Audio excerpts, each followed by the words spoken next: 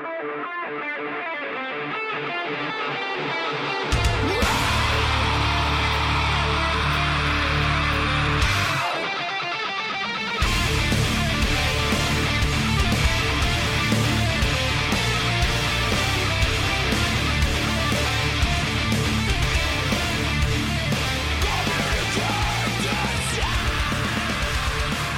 right, you ready?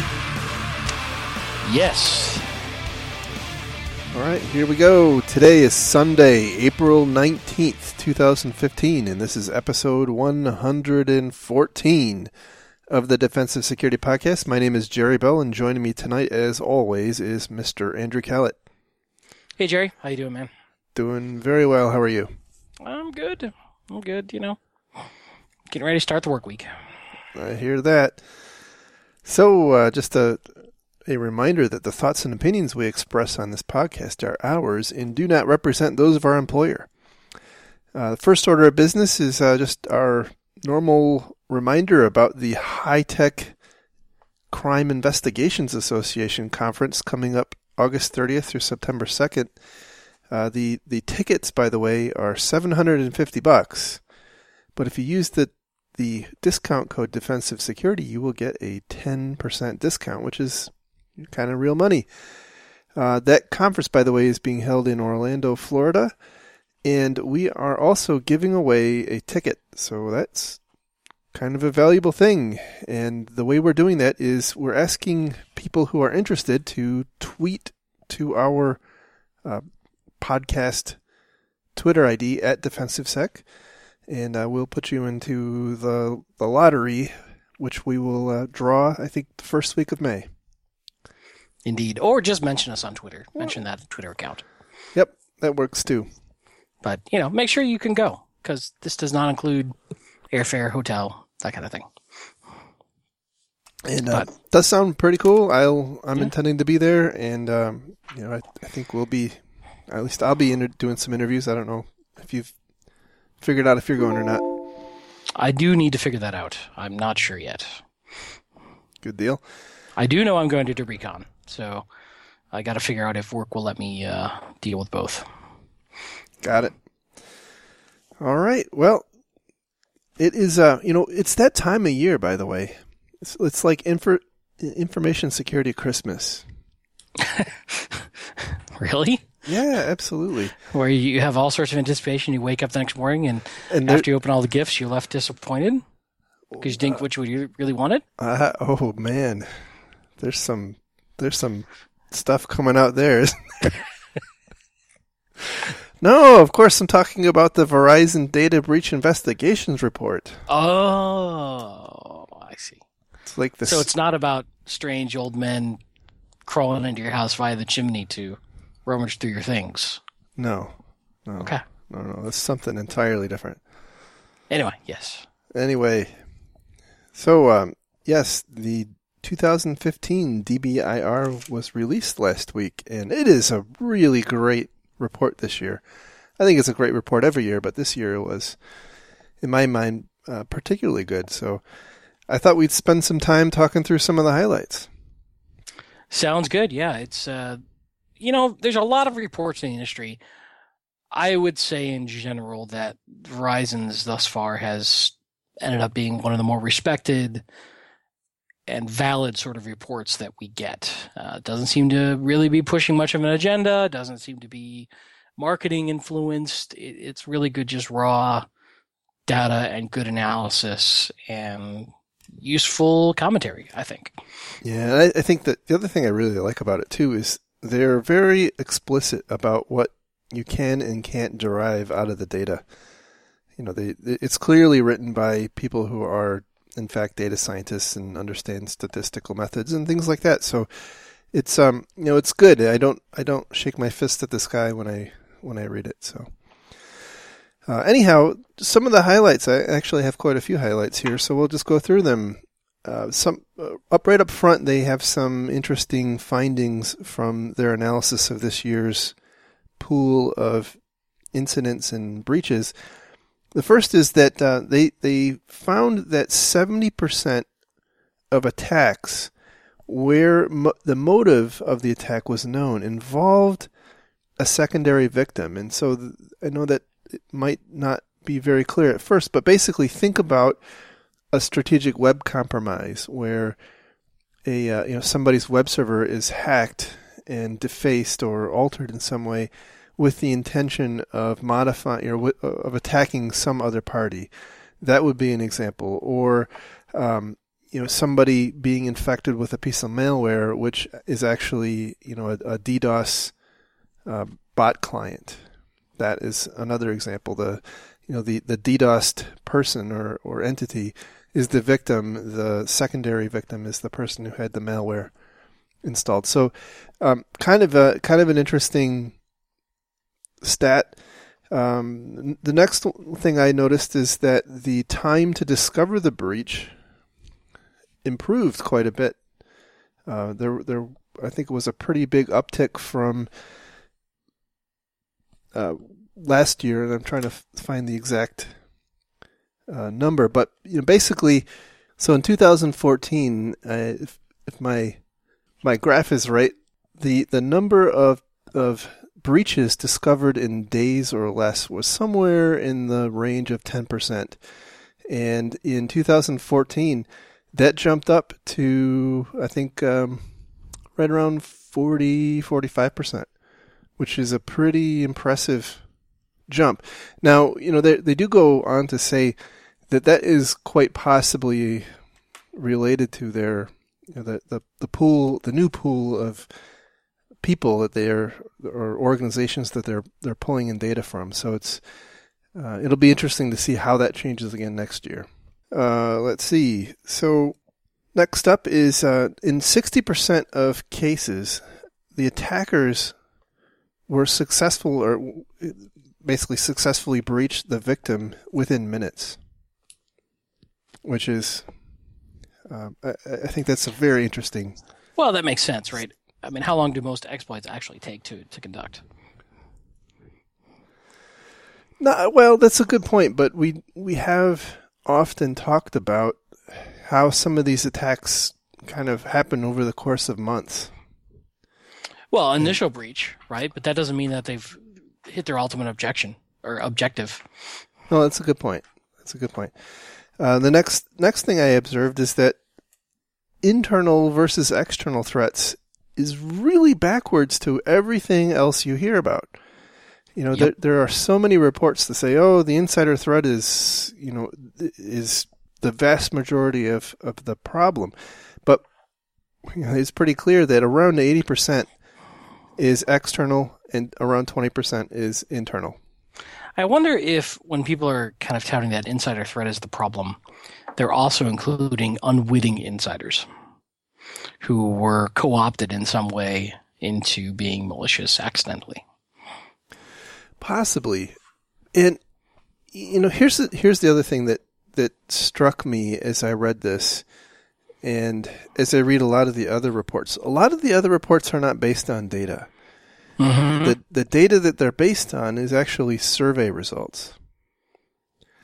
And, driven by folks who are selling a product to deal with insider threat issues? Well, I mean, there could be some of that, but we're going to talk about mobile in a couple of minutes. But, I think that even if you're interviewing, just IT managers or security people at organizations, for whatever reason, there's interesting biases that might drive people to answer questions differently. And so it's really interesting when you take a look at what the actual data yields. And I think that's what we have here. So moving on, this year they actually created a new section called Before and Beyond the Breach. And last year they had distilled down their attacks into a couple different patterns, and they have that later in the report. But this is kind of a net new thing, which I thought bared some discussion. The first topic in this section is indicators of compromise and basically threat intelligence sharing. And this is something that has resonated with me, or something that's been occupying my mind for a while. And they make the point in here that after analyzing a number of different threat intelligence feeds and kind of comparing the elements or the different records, if you will, in each of those feeds, they find very little overlap between the different feeds. And so the point is that in order for that to be an effective part of your program, you more or less have to subscribe to all of them. Otherwise, you're going to be blind to a large swath of threats, which I thought was an interesting observation. I'd also be interested in, let's say you did subscribe to all of them, how valid is that data still? Well, that's a great point. And they go on to say that 75% of the attacks had moved from victim 0 to victim 1 within 24 hours, and 40% were in 1 hour or less. And that kind of says, how fast do you have to, be able to ingest and then act on data coming from a threat intelligence feed, not even counting the requirement for that original breached entity to actually get the data into the feed in the first place. It's starting to sound like our problem with antivirus DAT files. Yes, indeed. And then what was even more interesting is that the majority of indicators were only relevant for a day. Well, this is what we've sort of been grousing about on threat intelligence, and it's really good to have some good data to back it up, which is, frankly, is this entire industry snake oil? How valid truly is it? I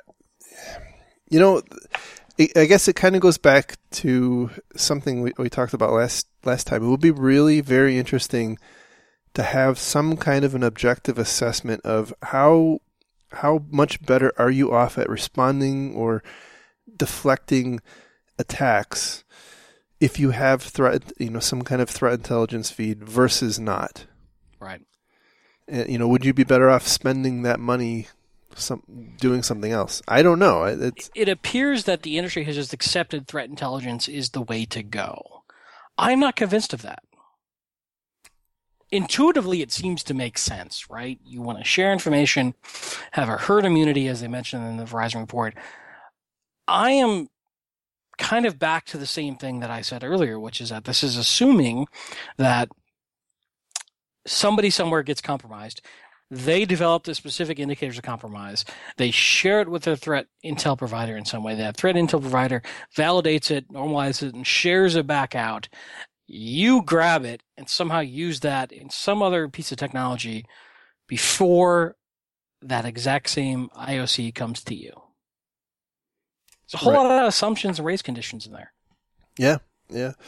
No, I think it is important to point out that not every indicator expires or becomes irrelevant after a day. So, we know, for instance, from the APT1 report and things like that some of that infrastructure for some of the attackers does stay up for a long time.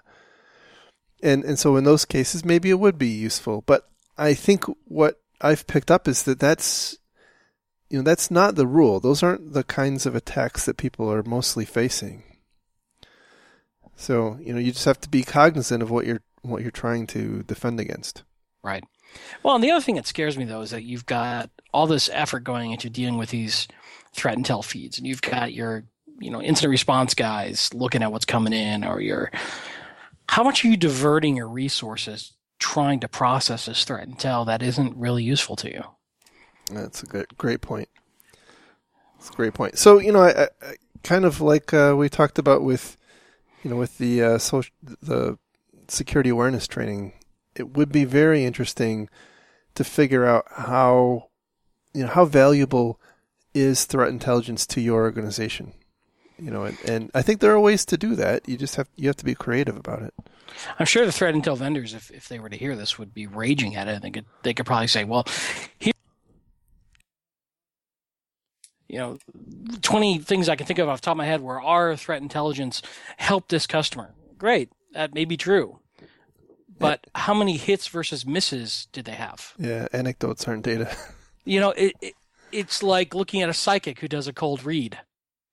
They might have had 30 hits out of 600 guesses. Yeah.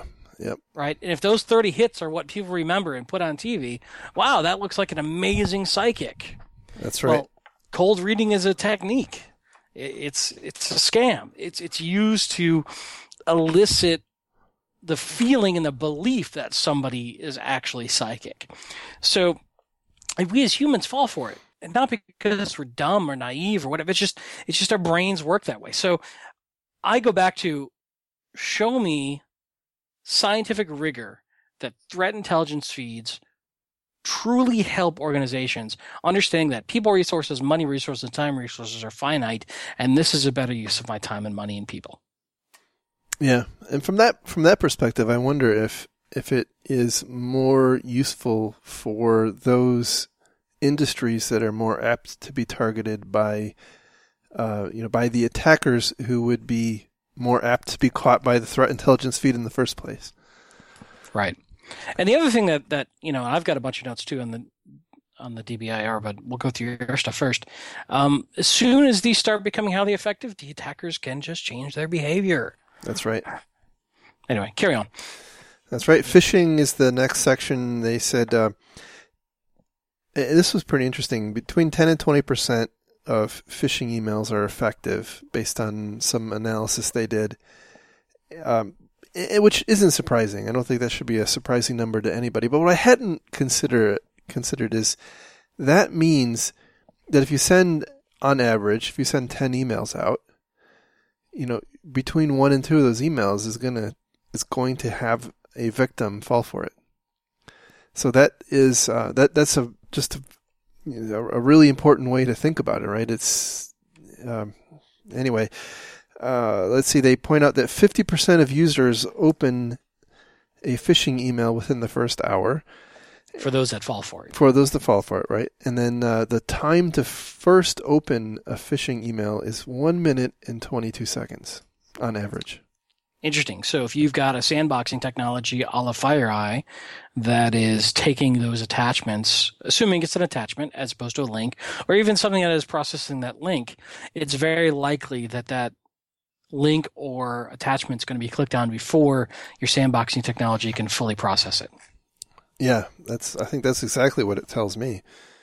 They do interview, I think, someone from SANS and MITRE, I believe, and they point out that both of those organizations rely on, and I know we've had some discussions with people about this, they rely on their user base to be part of that, sensor net, the phishing sensor net.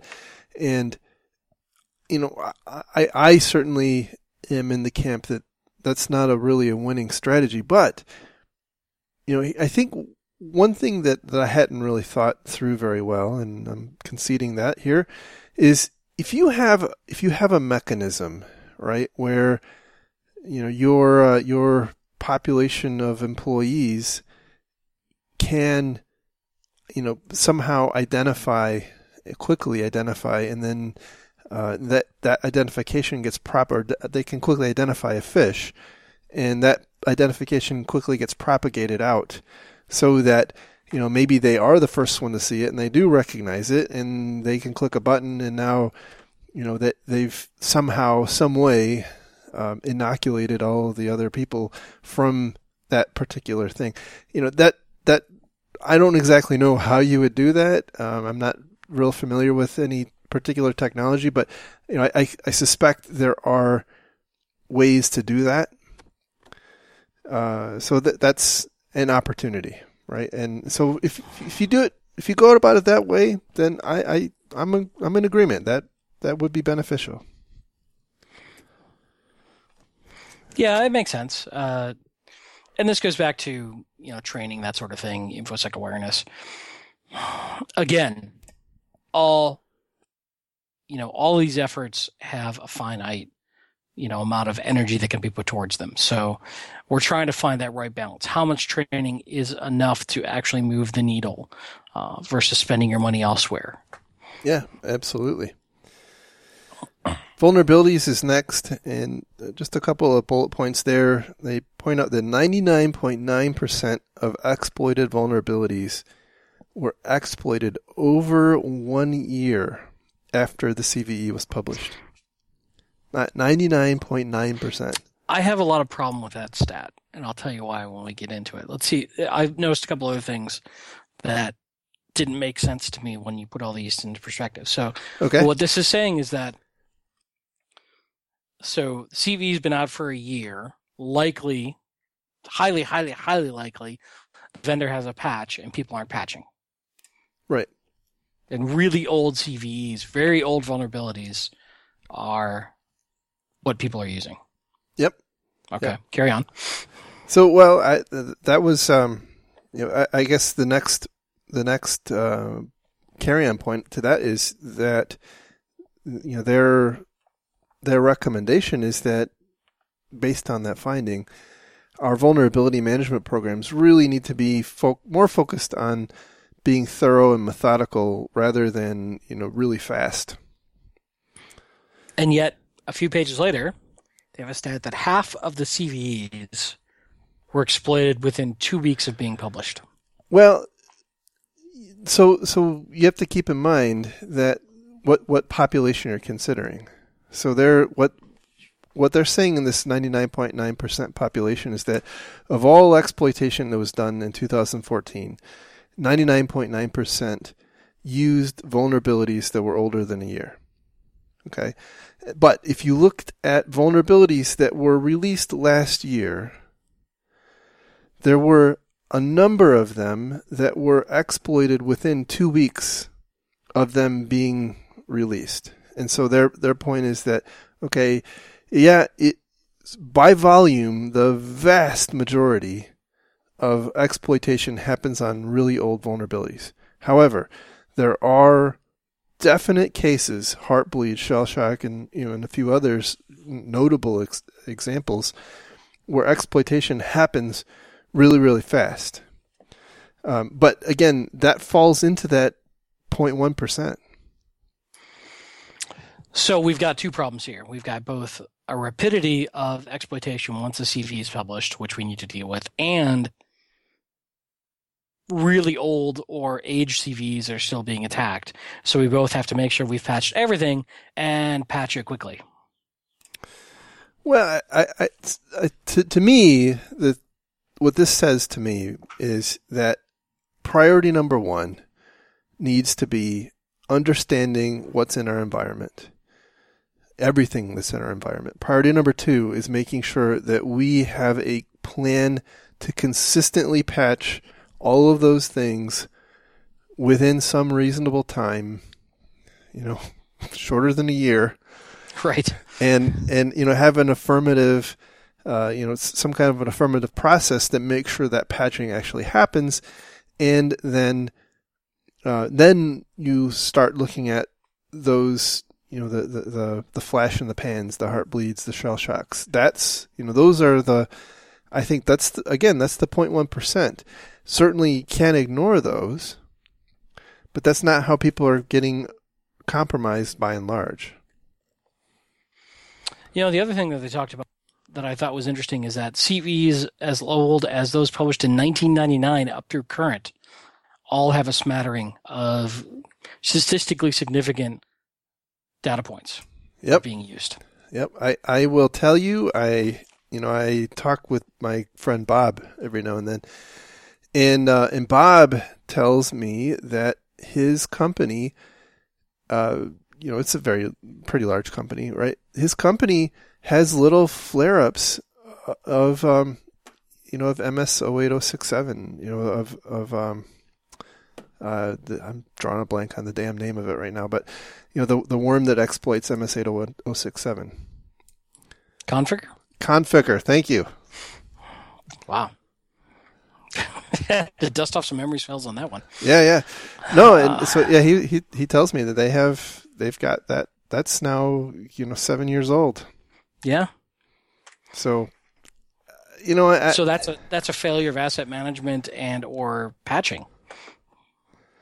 in configuration management, and just think about the kinds of things that go into that sort of thing happening, right? Either that stuff has been isolated somewhere and to the point where it hasn't been exposed to daylight, and all of a sudden it gets exposed to daylight, or people have Windows 95 CDs hanging out or Windows XP CDs hanging out and start spinning up virtual machines or what have you. And I would imagine, by the way, that virtual machines are going to make this problem a lot harder. Slipstreaming is your friend, folks. Yep. And if you're not familiar with that, by the way, it's where you can roll a new install CD with patches built into it. Yeah.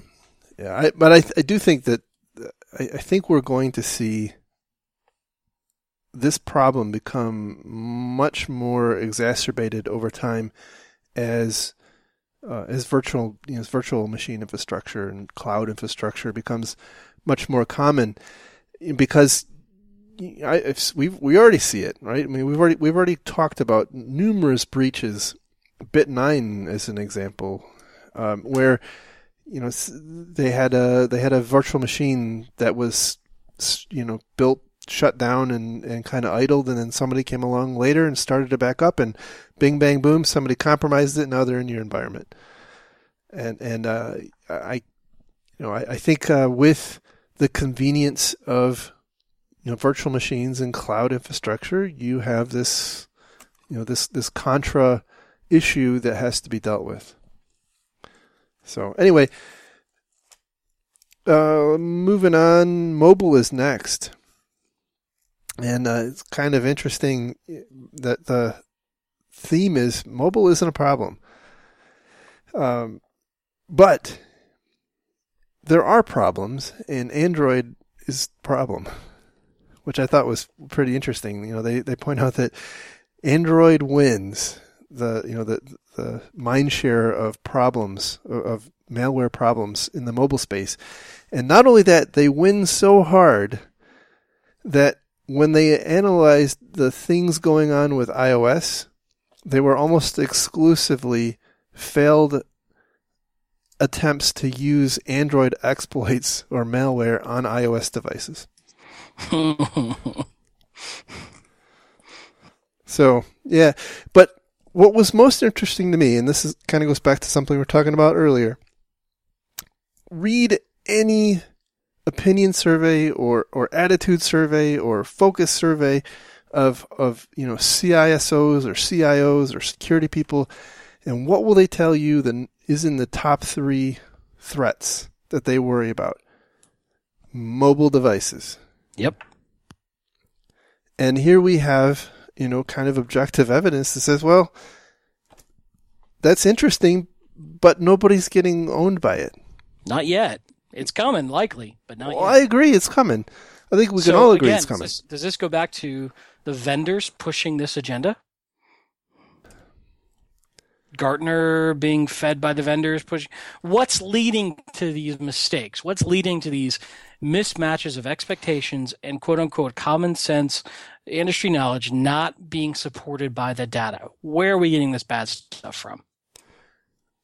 That's the $64,000 question. I have to believe that what you said, at least in part, explains it, and that is marketing and press releases and reports and industry reports and whatnot. But I don't know. Beyond that, I don't know. I guess it just seems intuitively bad, right? It's the devices by and large are owned by the employee. We know that when they leave, they go home and they surf porn on it all day long, and then they come back to work and they're accessing our big unencrypted database of PHI. What could possibly go wrong there? So right. they get that gets put on the top. So I don't know. That's an interesting thing, and kind of goes again back to the point that opinion surveys are opinion surveys.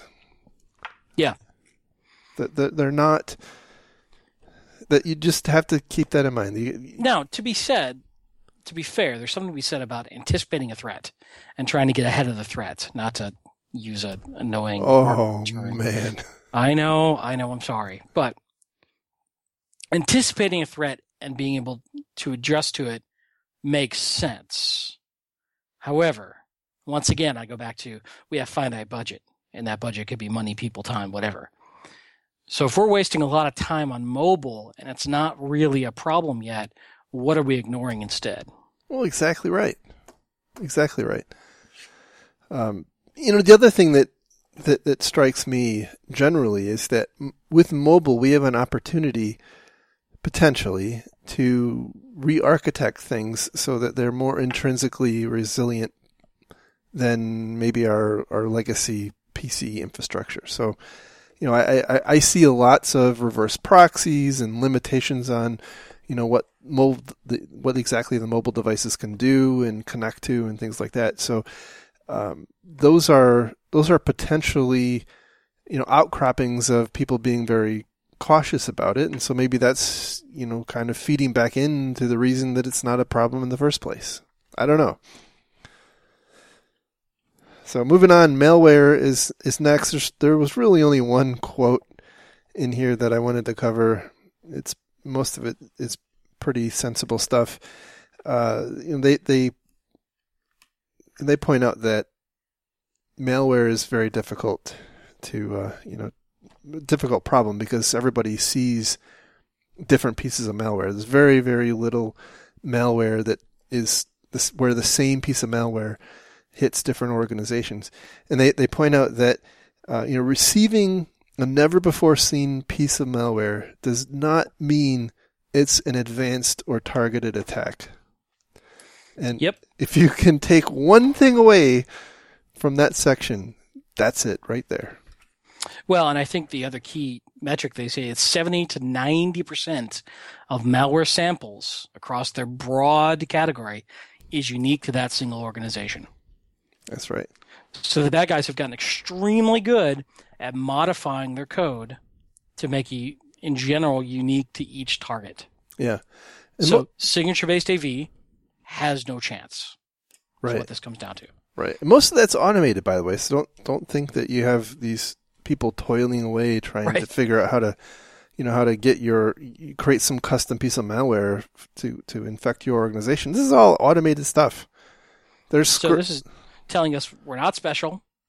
You're not a special snowflake. It's not a targeted attack by a nation state. That's right. It's just a common technique. That's right. I think they actually make the point that, unique snowflakes fall in everybody's backyard. So, let's see. Moving on, almost done with my list. Impact. I love this section. I absolutely love this section. So, in this section on impact, they actually talk about the cost of data breaches. And so the oft-cited Ponemon report is kind of in their sites. They point out that when they do an equivalent analysis of what Ponemon does to come up with their $201 per record, they actually come out with 58 cents per record.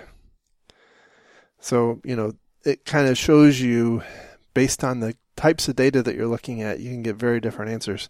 They also pointed out that the cost of per record breaches or breach costs is not a linear number. It's a curve, and it's a curve that has a fair amount of uncertainty around it.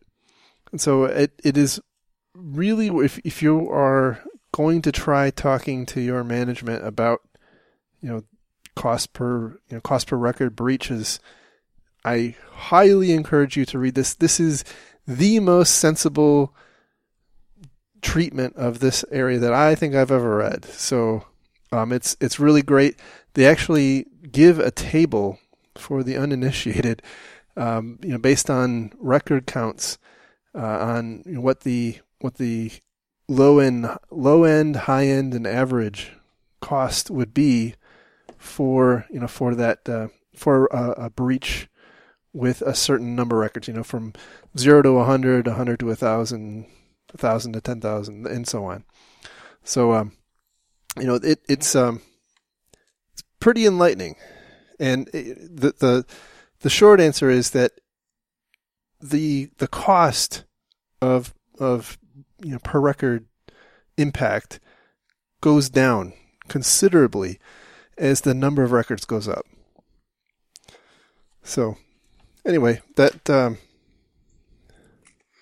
they then go in and do a kind of a brush up on some of the categories they built last year. I'm not going to talk through those, but they did refresh, and in the summary, they did refresh their mapping of their findings in the analysis of these breaches from 2014 to the SANS top 20 critical security cybersecurity controls. And the top ones are two-factor authentication, patching web services, verifying the need for internet-facing devices, proxying outbound traffic, and web application testing. There's a few others, but those are by and large the big hitters. So I know you have your own list. Why don't you go ahead and... No, you hit the vast majority of mine. So yeah, you hit that. The trends that are on the rise, I noticed, was RAM scraping and phishing is increasing in prevalence, which I thought was interesting. Sorry, I have a very loud motorcycle cruising through my neighborhood right now, being obnoxious. Not to take anything away from motorcycles, but seriously. They don't go well with podcasts. No, they really don't. 10 CVEs, just 10, accounted for almost 97% of the exploits observed in 2014. That's amazing. Wow. So there's so many interesting things you can draw from that. Apparently the same techniques work over and over and over again. And they're very good at figuring those out. The other thing I thought was really interesting was a CV being added to Metasploit is probably the single most reliable predictor of exploitation in the wild. Yeah. Yeah. And by the way, there's I forget the person's name, but he works for Risk.io. Michael Reutman, I think is his name. He's given a number of talks about that very thing. And, basically he kind of maps out how it is, it's a much better predictor. The availability of an exploit in Metasploit or ExploitDB is a much better predictor of compromise than the CVSS score. Yeah, I would agree. So, if you want to do open source threat intelligence, start watching for things getting added to Metasploit. Yeah. Which is kind of my takeaway there. Yep. You hit a lot of the rest of them that I was on. All the other things I picked up. It's a really good report, and I would encourage people to read it. But if not, hopefully we hit the highlights for them and covered the relevant takeaways. Yeah, I will reiterate that it's very much worth reading. It's worth your time. It's a great read. It is a little long. It's 70 pages, but it is. Although they do try to keep it interesting and keep a sense of humor and have some snark and. That's right. I think they're actually copying our style, if you ask me. It could be. Well, maybe not. All right. So our next story. This is probably the most requested story we've ever had to talk about, and it's not even something we would normally talk about. Yeah.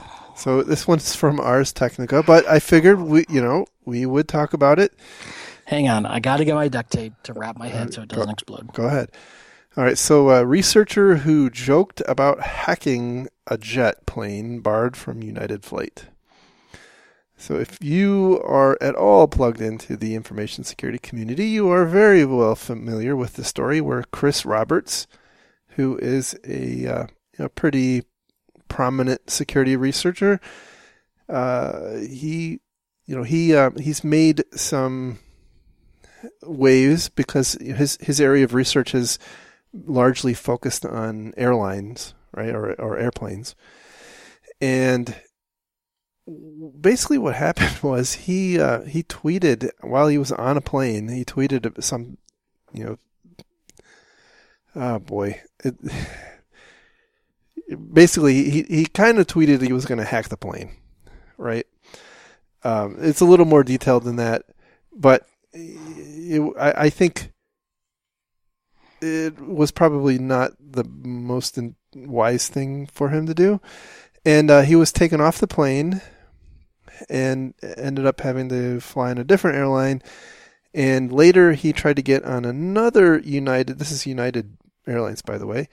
He tried to get on another United Airlines flight a couple of days later, and United Airlines corporate security actually intercepted him at the gate and told him he would not be allowed to board the plane, and that he would be notified by mail. Why? It was pretty obvious. But in the one thing I missed is in the initial goat rodeo, when he tweeted that, he was pulled off the plane and interviewed by the FBI for 4 hours and had all of his electronic devices, which apparently was quite a collection, seized. And I guess he still doesn't have them back. And now the EFF is representing him. And so there's really two issues, I think, at hand here. Number one is it was pretty monumentally bad form to tweet that out. I mean, I disagree. Really? Yep. See, I think it's here's the thing, right? I think that we have, and we can all disagree that this should be the case, right? But you can't talk about a bomb in any context without people. Why? I don't know. Because we have gone full. It's the thought police, man. Full crazy. Well, absolutely. Look, I do not subscribe to the political correct spin on this story that Chris shouldn't have tweeted this. Satire, joking, is something that has always been a part of our culture, has always been a part of how we deal with things. He even puts a smiley face on his tweet, right? And also, by the way, the ICAS system is the engine instrumentation and crew alerting system. It is used to send messages back and forth between maintenance and the crew and their dispatchers and the crew. Basically, what he was saying is that let's see if we can inject a message into the text messaging system the airline uses. Okay? Not that big a deal, first off. Second off, even if he said that, he didn't do it. So the fact of the matter is, if I say to you, Jerry, I'm going to break into your house, that's not illegal. Well, I'm not a lawyer. When I go break into your house, it's illegal. So we are afraid of our own digital shadow these days. I refuse to use the word cyber. We have now basically gotten to the point where security researchers, and I think I credit Rob Graham with this, I'm not sure, are now like witches, and they're practicing witchcraft, and they must be burned at the stake. So because he makes a joke, right? What if, fine. So let's say some guy's a screenplay writer, and he's writing a screenplay on the plane, and he's thinking about this, and he goes, man, what if somebody could hack into this? And he starts writing that on his laptop, and the person next to him looks over his shoulder and sees that, and we freak out. Yep. No, it is utter bullshit. Now, let me be clear. United has every right to ban him as a customer. Right? I'm a libertarian. I fully agree with the right of any business to choose who they do business with. Even in light of all the anti-discrimination stuff going on, at the end of the day, I still think nobody should be forced to do business with anybody. However, the FBI interviewing him for 4 hours and confiscating his equipment is absolutely absurd to me. So I don't disagree with a lot of what you said. I think the difference is this particular situation involving a plane. We, especially as a country, have gone completely insane when it comes to airline security. So I agree. I would say that in any other context, we wouldn't have seen such a ridiculous response. If this would have been a bus or... But isn't there something to be said of pointing out the absurdity? Isn't there something to be said for people, starting to take a stand going, I am Spartacus, right? Clearly, this is driven by irrational fear. Yeah. If he had actually done it, I would understand this response. No, I don't. I think the whole thing is crazy. I guess what I am. Okay, but you started with he shouldn't have tweeted this. Right, and I still stand behind that because we have gone crazy. So I guess it depends on where you're at politically, right? So doesn't that enable the crazy? Doesn't that just it doesn't for the way it is? The crazy doesn't change because I did this. No, I agree. Okay, so if I understand what you're saying is that he should have known better. That society is the way it is. Yes. He should have expected this exactly. response. Okay. That's what I'm saying. I mean, look, if I'm on an airplane and I tweet out that, I'm going to sick my imaginary dragon to come in and, eat the wing off the plane, they're probably going to do the same thing. Right? I get it, but it's not right. It shouldn't be that way. But I guess what I'm trying to point is that we have been so conditioned to just accept this stuff. Yeah. Yeah. How's that saying go? God grant me the... Well, I get it, but at the same time, I'm not willing to completely concede that we can't change this.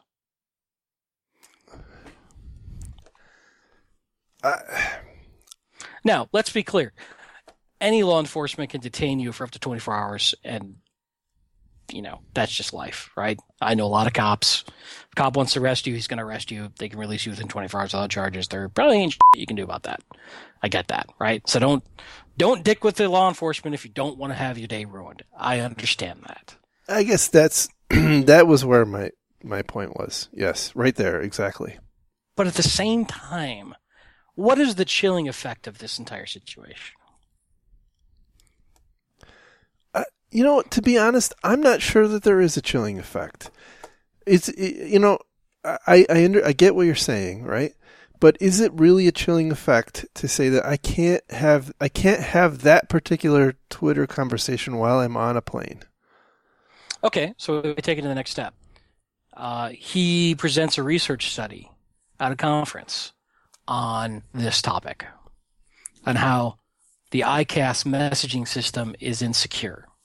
Which is actually what he's going, as I understand it, going to talk about it. Okay. At B-Sides. And then the FBI intervenes, and United and other airlines ban him from flying. Again, the airlines, go back to my libertarian stance, they have that right. But the government views that as a threat. Doesn't this go back to the fundamental security researcher problem or fear that the whole full disclosure debate, the whole, again, we're witches and we cannot be trusted because muggles don't understand. Well, I certainly agree that security right now, people who can hack are definitely viewed as witches by law enforcement and the general public. I don't disagree with that in any way. I don't think we would have seen that kind of a response. Certainly we have in particular cases, but those have been much more around very specific reactions by companies and their disdain for having their name in the news and that sort of thing. Right. Like Cisco with one of our former coworkers and whatnot. And so. What's also interesting is that I think this guy, Chris, has also been working with with the government on some of these issues. So, Well, I doubt the feds knew that, right? You look at the response time. It's not like they have a perfect knowledge. No, that's true.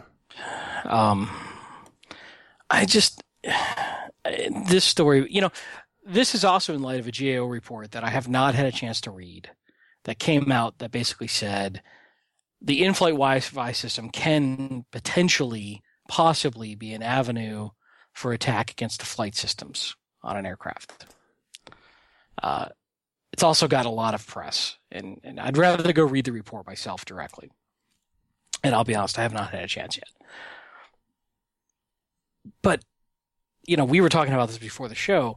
Assuming that report is anywhere within the realm of, valid, actual technology-based reality, I don't mind the GAO saying, hey, guys, just at least think about segregating your systems, right? Because we're getting more and more automation, and there's more and more computers on the flight deck, and there's a realm of possibility that people on the in-flight Wi-Fi could interfere somehow, perhaps, maybe, right, if they're not segregated. At the same time, it's not going to be somebody in the back with an iPad taking over control of the aircraft and crashing it, right? You still have pilots. Well, I'm not going to get to that until I read the report. Anyway, point being, this appears to be a hot button topic right now. I can't go so far as to say Christian had done this. I think our society shouldn't have reacted this way. Yeah, maybe I'll revise what I said and say. You can have your opinion. I'm not trying to beat you down, man. This is a good debate. No, I will revise it and say I don't think anybody should be surprised at the outcome. That's fair. And maybe that's really what I'm trying to say is I'm not surprised by the outcome. It frustrates me. I don't remember how old he was at the time, but we were going through security, and he looks over at my wife and says, "Mom, how do you build a shoe bomb?" Oh. And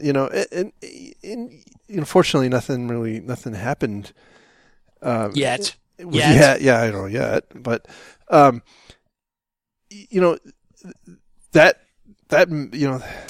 that was a very very stressful kind of thing, right? Because you know what kind of crazy reaction that can garner, and or at least I feel like that's likely to garner a crazy reaction, and so that's what I'm seeing here.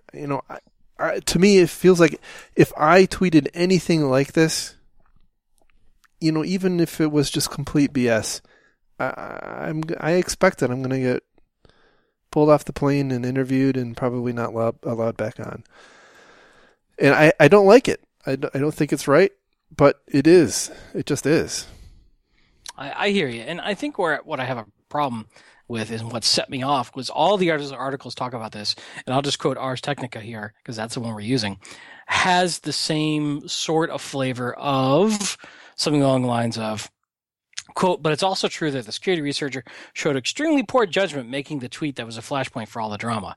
And quote, but Roberts also overstepped a line when he joked about hacking a specific plane as it was in mid-flight.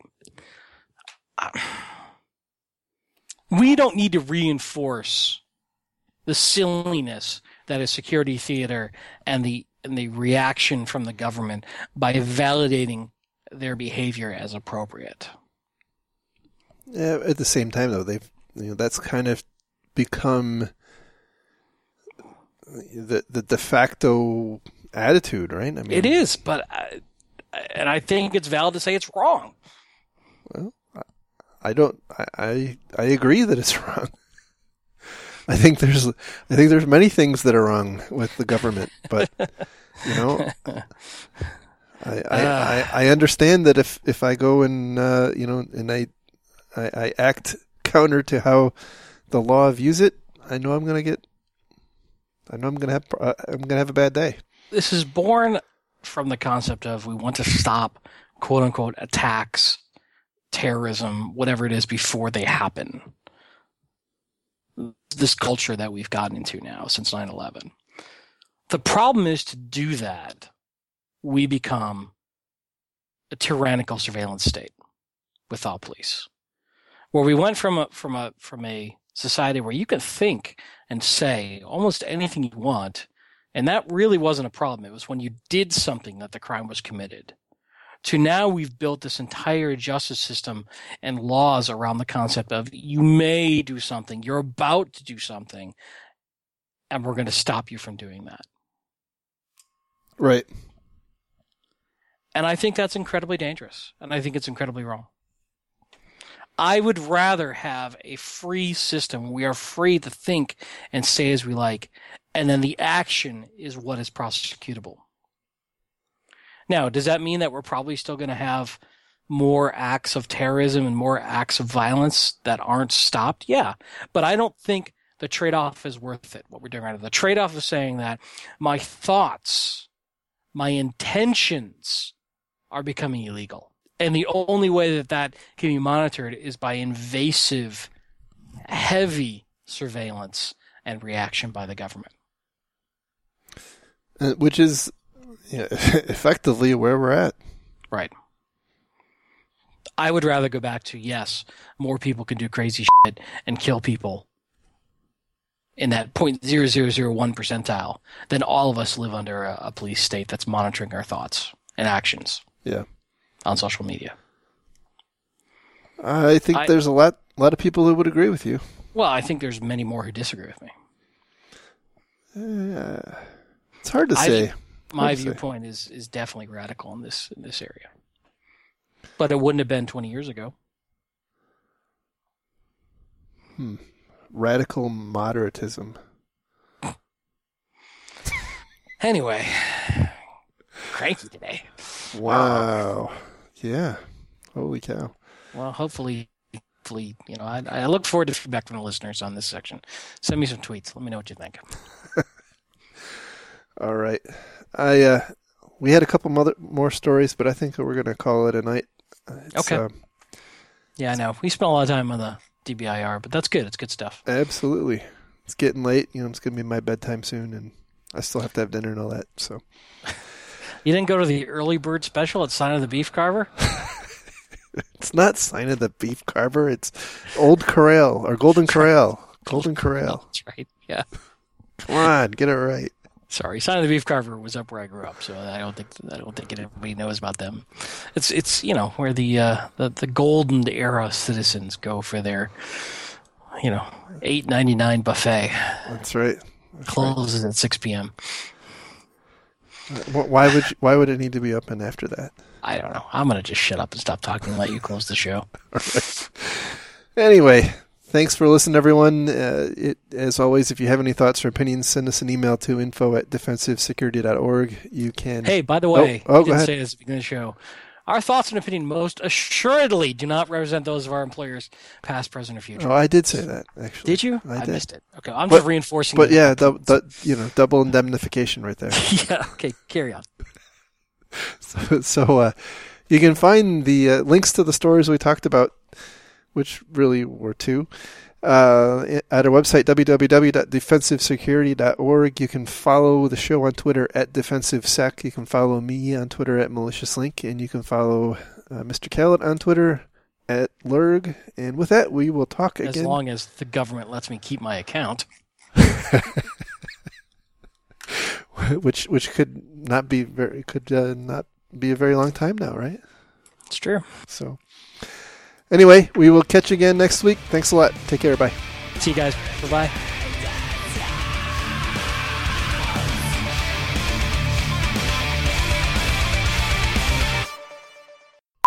If you can't measure it, it's not worth doing, right? God damn it, you got eagles going on over there or what? Absolutely, man. I've started a falconry. Wow. I'm teaching them to hunt executives. Nice. Swoop down and steal their toupees. And their BMW keys. Bye-bye. Bye-bye now. Bye-bye. Bye-bye. Bye-bye. Bye-bye. Bye-bye. Bye-bye. Bye-bye. Bye-bye.